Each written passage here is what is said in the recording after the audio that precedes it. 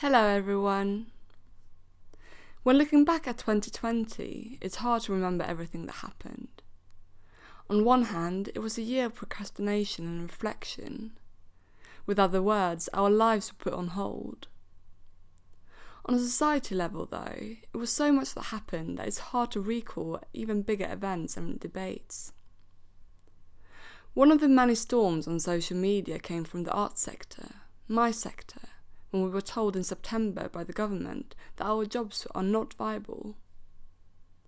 If we were lucky, we managed to get another job to cover us during the pandemic. However, some people managed to stay within the creative sector, and today I'm speaking to Funso, who managed to grow an impressive model career in 2020. Apart from discussing the problematic industry in terms of body image, we also talk about tokenism and if there's a correlation between her fast-growing career and the Black Lives Matter movement. We talk about holding companies accountable, but also the importance of representation for younger generations. Being vocal about representation is nothing new for Funso.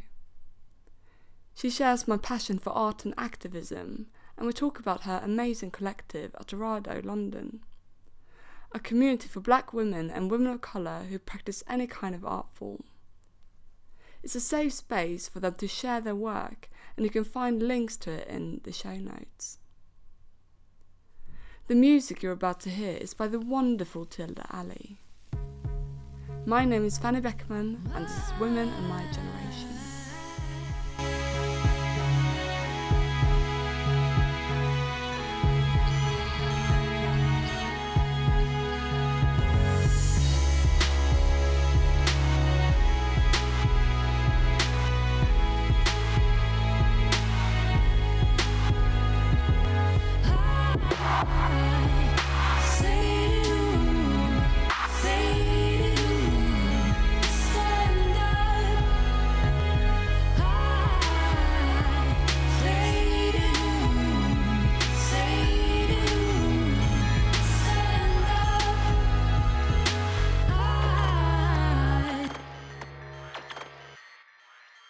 Hello, Funso. Hello. How are you? I'm good. It's really warm today, Yeah. so. Yeah, I just apologise because we're sitting in my bedroom this time actually, and it's super hot, but I live just by a train station, so I kind of have to keep the door shut. But yeah, we just had a photo shoot. Yes. Yeah, I mean, we've been talking about this for like a year now. And now it's, I think because of COVID, only now are things starting to come to fruition that maybe were planned like a year ago. Yeah. So it's really funny that way. How it works. Well, I'm super happy with the photos. Oh, I can't wait to see them. I mean, it's incredible because we know each other a bit from Brighton. So I took photos of you back in like 2016 must have been, because it was shortly after I moved to the UK. And I was in my second year of uni and I graduated 2 years ago now. That's crazy. So yeah, well, I was probably like 19 or 20. Wow. Yeah, and I'm 24 now. So much has changed though. I just like when I took photos of you today, I could tell like there's a massive difference because you were a bit like insecure back then, a bit shy. Yeah. But obviously now you work as a model. It's a completely different How story. times have changed. Yeah. Yeah. I was even thinking that. I was like, I wonder what you're thinking, like as I'm moving around, because I remember that first shoot. I literally didn't know what I was doing. I was like sat in the same pose for like 10 seconds, and then I'd move. Like, it was quite static. But no, it's nice. I mean, those photos are still on my website actually. Oh. I'm super happy with them still. That's good then. At Yeah. least at my worst I was still okay. Yeah, you had it even back then. But it's funny, obviously I just mentioned that you work as a model, and it's quite recently that you started to do it. And you know, obviously I follow you on Instagram and I see you have different shoots pretty much every day. So 2020 was a crazy year for all of us, but it turned out to be a quite good year for you. Yeah. So how did it all start with like your model career? So before COVID, I worked in a kitchen at a yoga studio. I worked at Lush, and I do it part-time while I get, the odd modelling gig. It wouldn't be enough to pay for my living for the month. So I'd have those side jobs. And then we went into lockdown. I literally didn't make anything. I think I made like 50 quid from sending a photo of myself in a face mask to a company. But other than that, I was living off my savings. And then I think because of Black Lives Matter, suddenly, out of nowhere, I was suddenly working like 5 days a week, sometimes 6 or 7, just non-stop from June. When things started to open up, it was like boom, boom, boom, boom. Like, and I also think it wasn't just because of Black Lives Matter. I also think that I had taken the time during lockdown to look into myself a little bit more, to confront things that, you know, you suppress because you're living your everyday. And I think that I was in a better headspace and had more confidence in myself to put myself out there and to feel my best. And I think that's also why I was getting the work. So yeah, I'm very, very grateful that it's all come. But that's how it went, really. Like, it went from 0 to 100. Yeah. Nothing really. So did you contact model agencies, or how did that happen? Well, I was doing it freelance for, I would say, from when I graduated uni. That's when I was getting paid jobs. Oh, okay. Before that, it was like hobby. You know, when we shot together, it was like the guy I was dating at the time suggested I should be a model, and I was like, oh, I don't really want to be in that industry. But I started to think, oh well, I'll get some photos, my portfolio. I don't mind being in front of a camera. And then it was when I got to my final year of uni, I started to get paid jobs with quite big brands. Like, I think one of the first jobs I got was with Neutrogena. Wow. Yeah, and it was off a Facebook group. It was like a feminist Facebook group. I don't think they have it anymore. I think it was Bossy. Oh, something. okay. Yeah. I recognise them. So I think they've shut it down because there was so much fighting and things on it. So they just shut it down. Such a shame. Because there was so many creatives on there. There were photographers, models, actors, like all women just like collaborating with each other, or giving each other jobs, or saying, "Oh, I've seen this job. We want to look for someone in this industry." But yeah. Anyway, that was one of the first jobs I got. And I got that freelance, and then I started to get other jobs freelance through Facebook groups, through word of mouth, Instagram. And then in March 2020 was when I took it all to an agency, which is my first agency, and I said, look, I've worked with all these brands, this is my portfolio, and they were just like, oh well, you're already working, so we have no reason we shouldn't sign you. And so yeah, that was the first time I got signed by an agency. It's funny as well because I'd been scouted since I was 16, 17, and I'd always be rejected because it was either that I was too big to be a straight size model or too small to be a plus size model, because I was like a size 10 to 12 when I was 16, 17. So before we started recording, you kind of mentioned that you have been told by other people, not by your agency, but doing Fashion Week and all that you're too big to do that kind of jobs.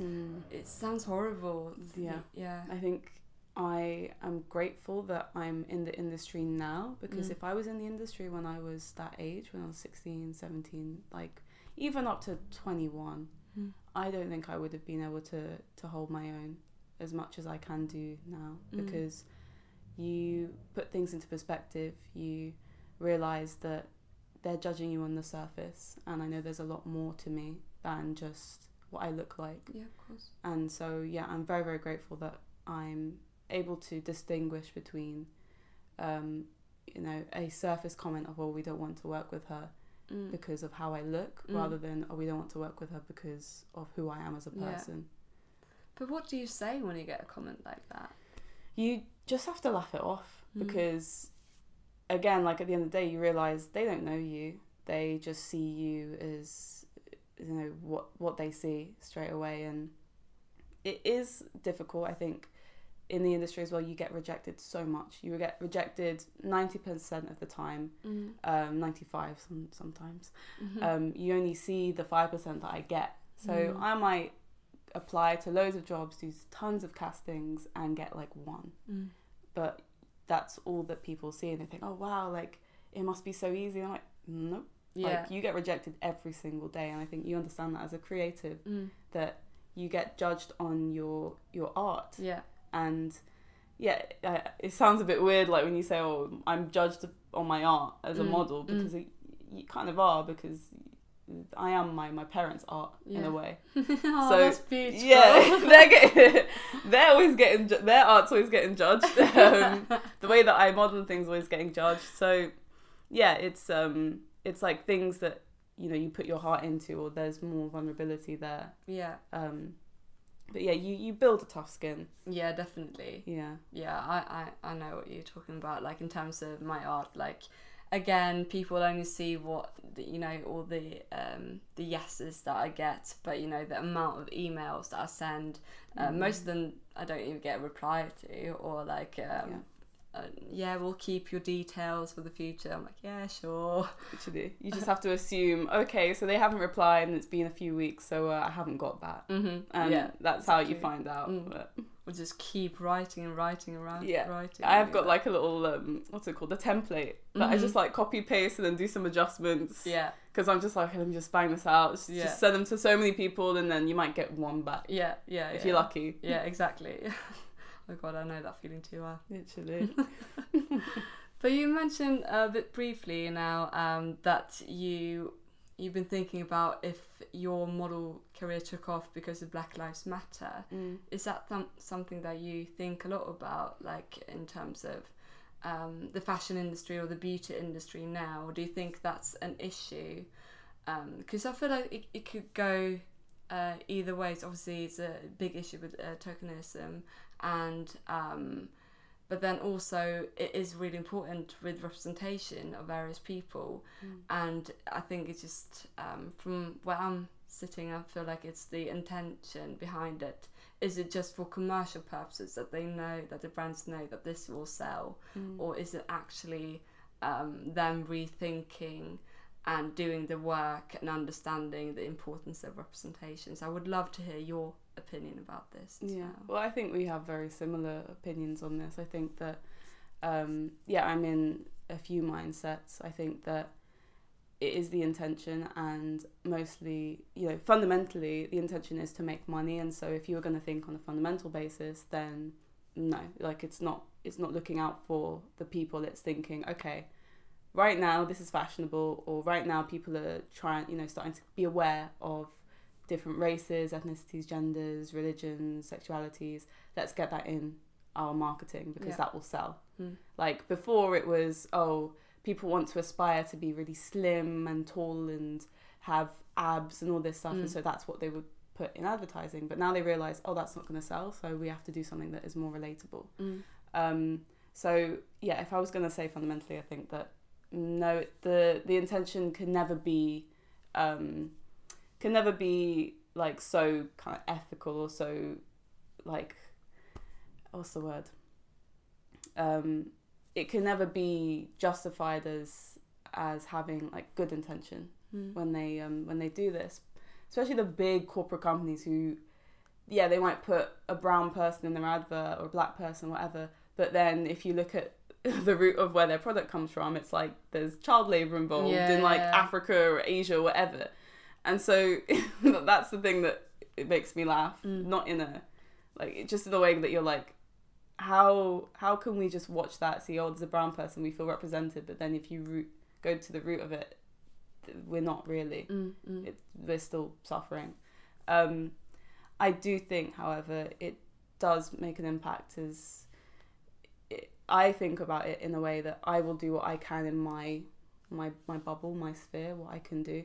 And if me being in an advert can, a little girl can see that, or whoever, and go, oh wow, like that looks like me, or like my hair looks like that, or whatever, like something that means that they can relate to what they're seeing, then it means that they are given more confidence to be in that world, or to aspire to do what they want to do. And I remember myself, I never saw anyone with my hair when I was younger. When I'd see people in adverts that were mixed race, they would always have straight hair, or you wouldn't even know they were mixed race, because they would kind of like change them or make them look like very Eurocentric, very like more white. But yeah, I also think that there's an issue, because yes, although I'm in these adverts and I work in this world, it's like sometimes I'm the darkest person there. and at the end of the day, I still am. I identify as black, bisexual, and mixed race, and so I still have that heritage that means that I'm in closer proximity to whiteness, which makes me more palatable. And also, like, I don't know if you've seen adverts recently, but mixed race girls are everywhere on adverts. Like, it's crazy, like, how that's happened. And part of me thinks, yeah, I'm in fashion, but the other part of me thinks, well, you know, if they're gonna give me money for this, it's like I'm consciously knowing that they're using me, but I'm also using them because I need to pay my bills. Yeah. And also, if I get the money from this, then I can invest it and actually do what I want to do, which is exhibitions that help promote black women and women of colour's art. Yeah. So that's my my take on advertising at the moment. I love that you said that you are using them just as much as they are using you. But also thinking about like representation. I know you've spoken about this before.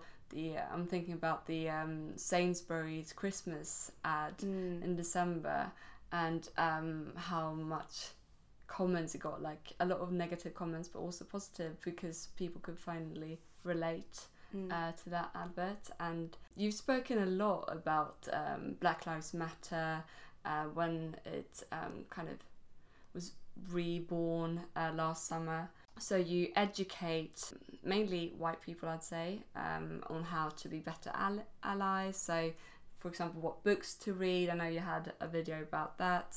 But then I'm also thinking that a lot of black people said it's not on us, it's you know, there's all the resources out there, black people have been allowed for centuries, it's not our job to educate anymore. So what are your thoughts on that? Because you decided to actually create these educational videos. Yeah. What made you do that? I think that it is because of my close proximity to whiteness. Like, half of my family are white. My mum's side are from Liverpool. And there'll be certain comments and things that they would say, and, you know, when I would go up north to see them, but they wouldn't know because they've not been exposed to, you know, black people as much, perhaps, or if they have, then there's not been so many that they're questioned about their actions. And I almost sympathise with that, because I realise that a lot of the time you are a product of your system, of your product of your environment, sorry. And so there is only so much you can learn within your kind of your sphere. You can Google things, yeah, of course. And I think in one of my videos I probably say you should Google it. But I think at that point I was at the point where I was like, I have the energy to explain these things, and I also want to make this more accessible to people. And I know that people are more likely to watch me because I'm a bit more relatable to them, or in closer proximity to them.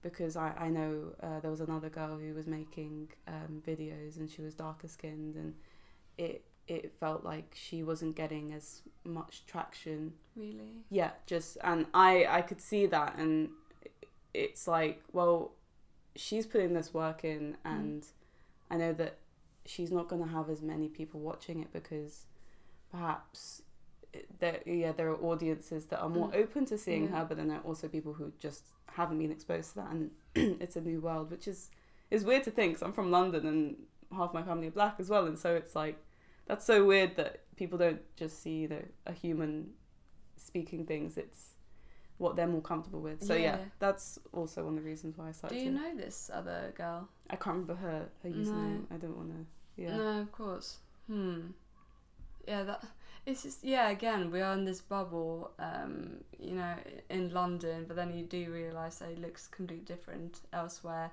and how many different opinions are out there, unfortunately. But what kind of reactions did you get from your videos? It was a lot of people thanking me for doing them. There were like a few more questions that I got. Some of them were a little bit tiring, so I did choose not to answer them. It'd be like in the DMs.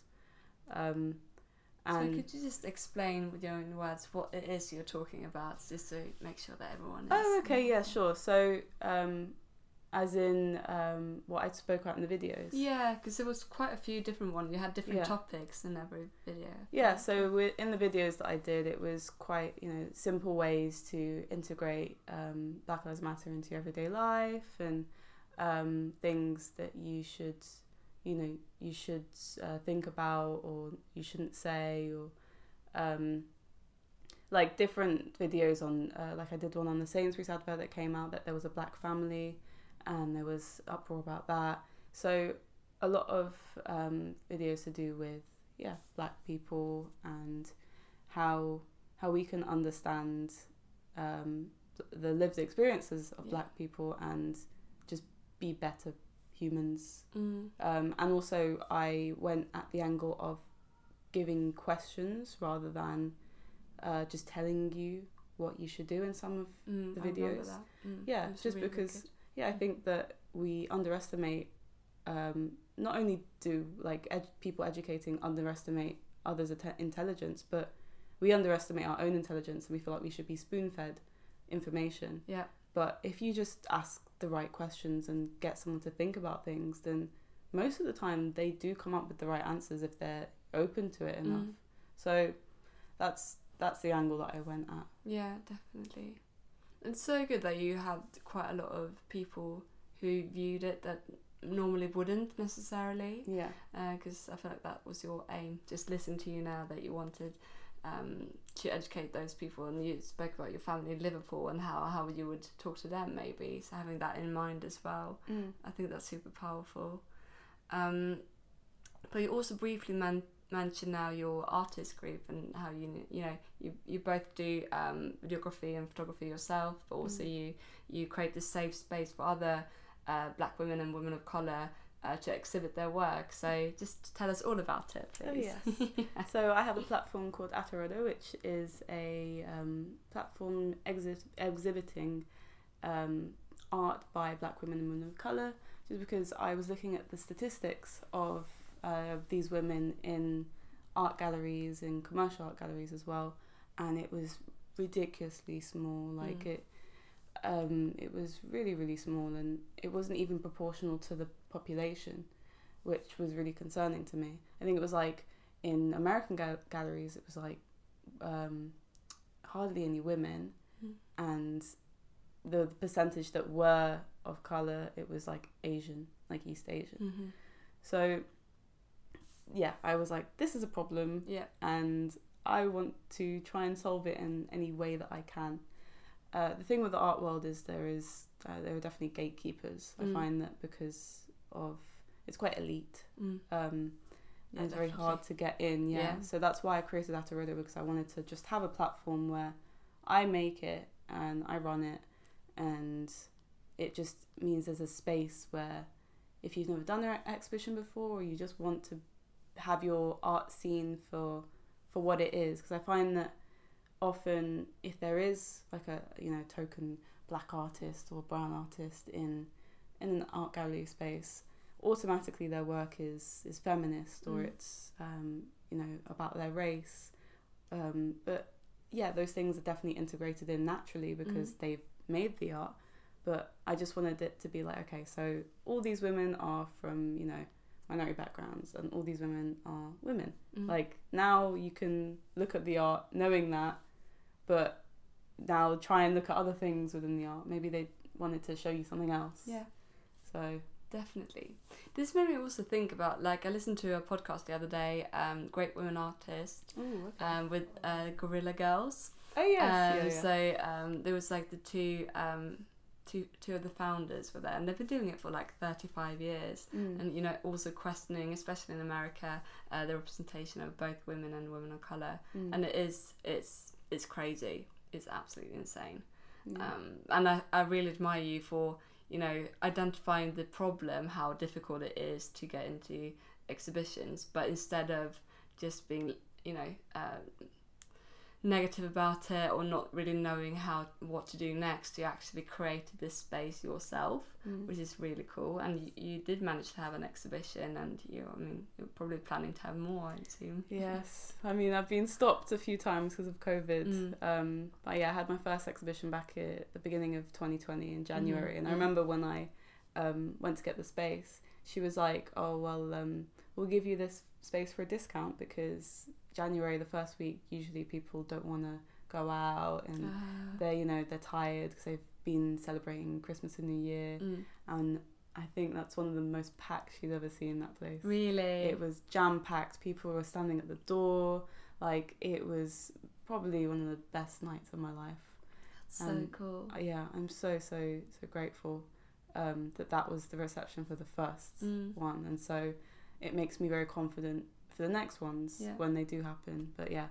How many artists were there? There were 13, I think. Wow. And then we had 12 performers. It was either, I think 13 and 12. There were 25 artists in general. So there were, we had comedians, poets, singers, and then we had the art on the walls, photographers, and I just put that on the walls, and then had a night where we had performances as well from those women too. That's so cool. So, if there are anyone listening to this now, and they want to get involved, how can they reach out to you? So if you want to get involved with Atarodo, you can email, so hello@atarodolondon.com, or DM on Instagram. We've got at Atarodo London.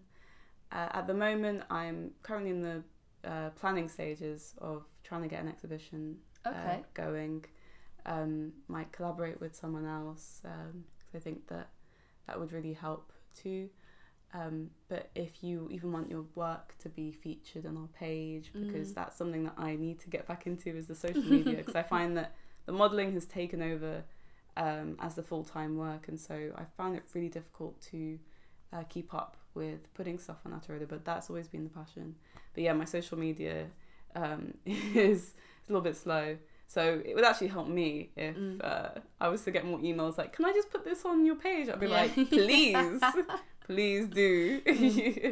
So that is how you can get involved. Perfect. I'll put a link in the show notes as well. Amazing. Because I really, it's something that I've been thinking about quite a lot recently. You know, the power in collaborating with other people, because as an artist you can get really lonely as well, and I just personally feel like if you have more people involved, you get new perspectives and new ideas, and you will just create even better things together. Oh, for sure. And I think that you all fuel each other and you uplift each other because you know where you're coming from. Whereas if it's like you alone and you're facing like, you know, maybe a big company or something, it's not going to have that same effect. Whereas, it does create that community. Yeah, definitely.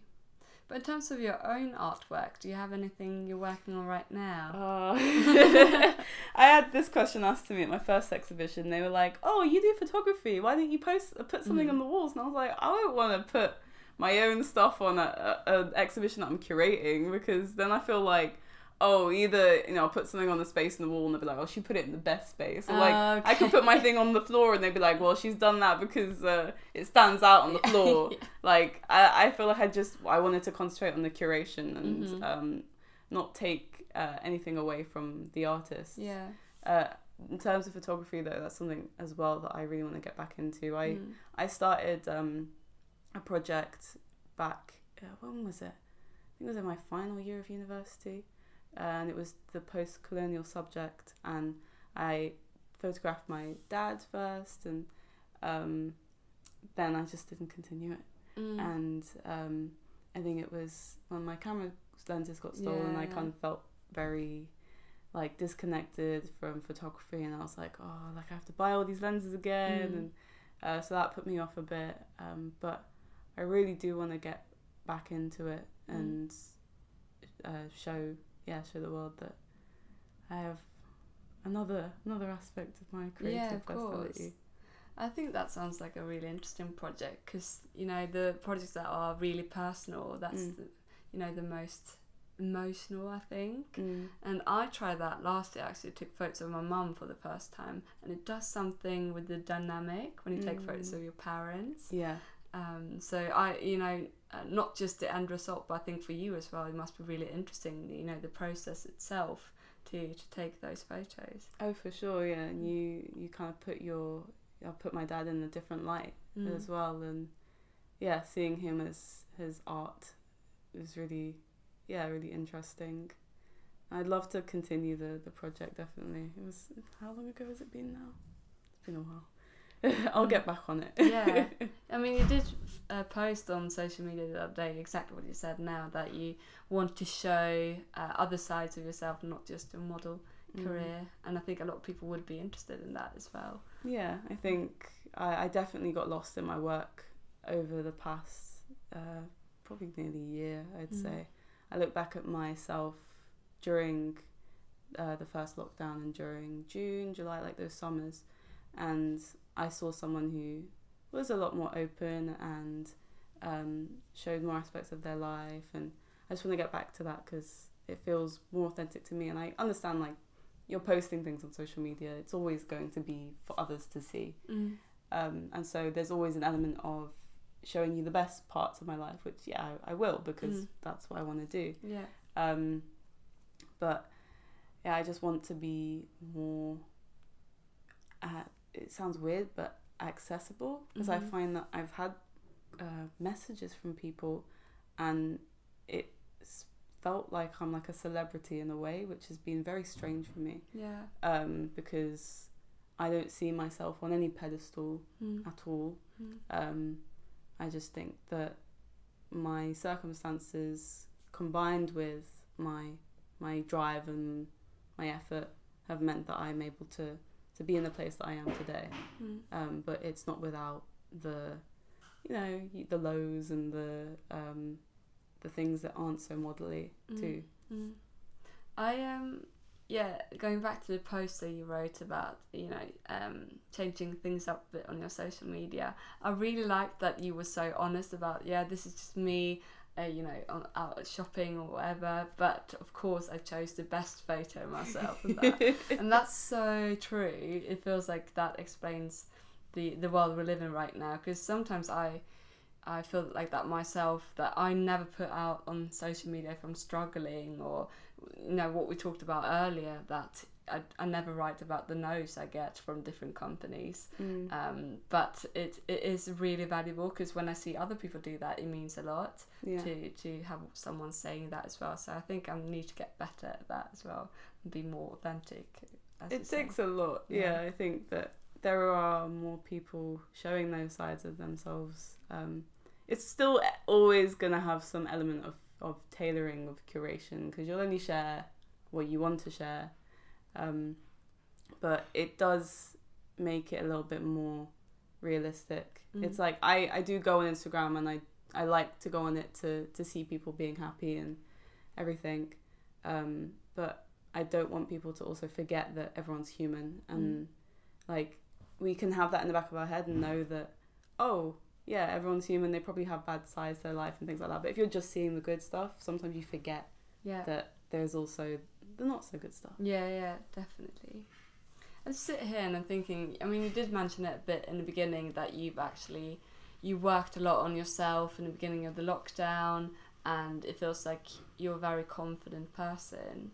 And obviously women of my generation is a lot about women talking about their body image, but also how can we prevent the younger generations from struggling with their self-esteem, or people our age who are still struggling. Do you have any advice on how to improve your relationship with your body? I would say, one, don't get into a relationship until you have a healthy relationship with your body, because you could potentially rely on the other person to affirm you, or you might also, the opposite might happen, where they might make comments on you and how you look, and because they make those comments and judgments, you're not able to see yourself in a great way. Like, if they say negative things, you're going to be like, oh well, yeah, maybe my body is like this. I also think that it's important, like for us. I know that it's difficult, but the people who do have that kind of body confidence to just post or to just be themselves, and to have other people see themselves just doing that, and like, you know, posting things that don't have filters on them, and just little things like that make differences. If you see someone and they don't have like tons of makeup on and they're just themselves, it can also encourage you to be like, oh well, I can look beautiful just without having anything on too. Yeah, definitely. Doesn't mean like makeup is bad, you know, it can enhance things that you like, and you can be super creative, but like it depends on the reasons that you use it as well. Yeah. Like, yeah, 100%. We're just way too harsh on ourselves. We will never talk to other people the way we talk to ourselves sometimes. Yeah, like that's another thing that leads me on to another point, is like, speak to yourself like you're your friend and not your enemy. Like, if you have just say that you were your best friend, like if you saw it on the outside, like how would you speak to your best friend? You wouldn't say, oh, like, you've got so many rolls here, or you need a toned stomach. Imagine. Yeah, like cut them out of your life completely. Literally, yeah. And so imagine you're then saying that to yourself. That's not right. No. So I think, yeah, see yourself as your best friend rather than like your worst enemy. Definitely. I think that's a wonderful way to end this conversation. Yeah. So thank you so much for taking part. I really enjoyed hearing all your different opinions and your perspective on everything. Oh, thanks for having me as well. My pleasure.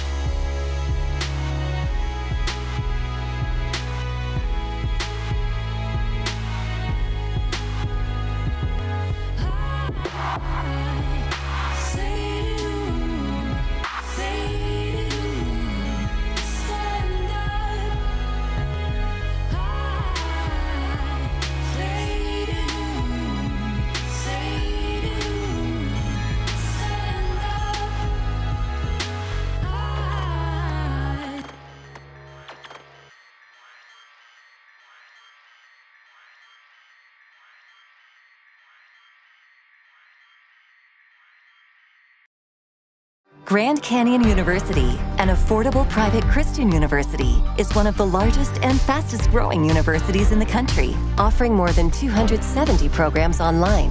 In addition to federal grants and aid, GCU's online students received nearly $130 million in institutional scholarships in 2022. Find your purpose at Grand Canyon University. Private, Christian, affordable. Visit gcu.edu/myoffer to see the scholarships you may qualify for.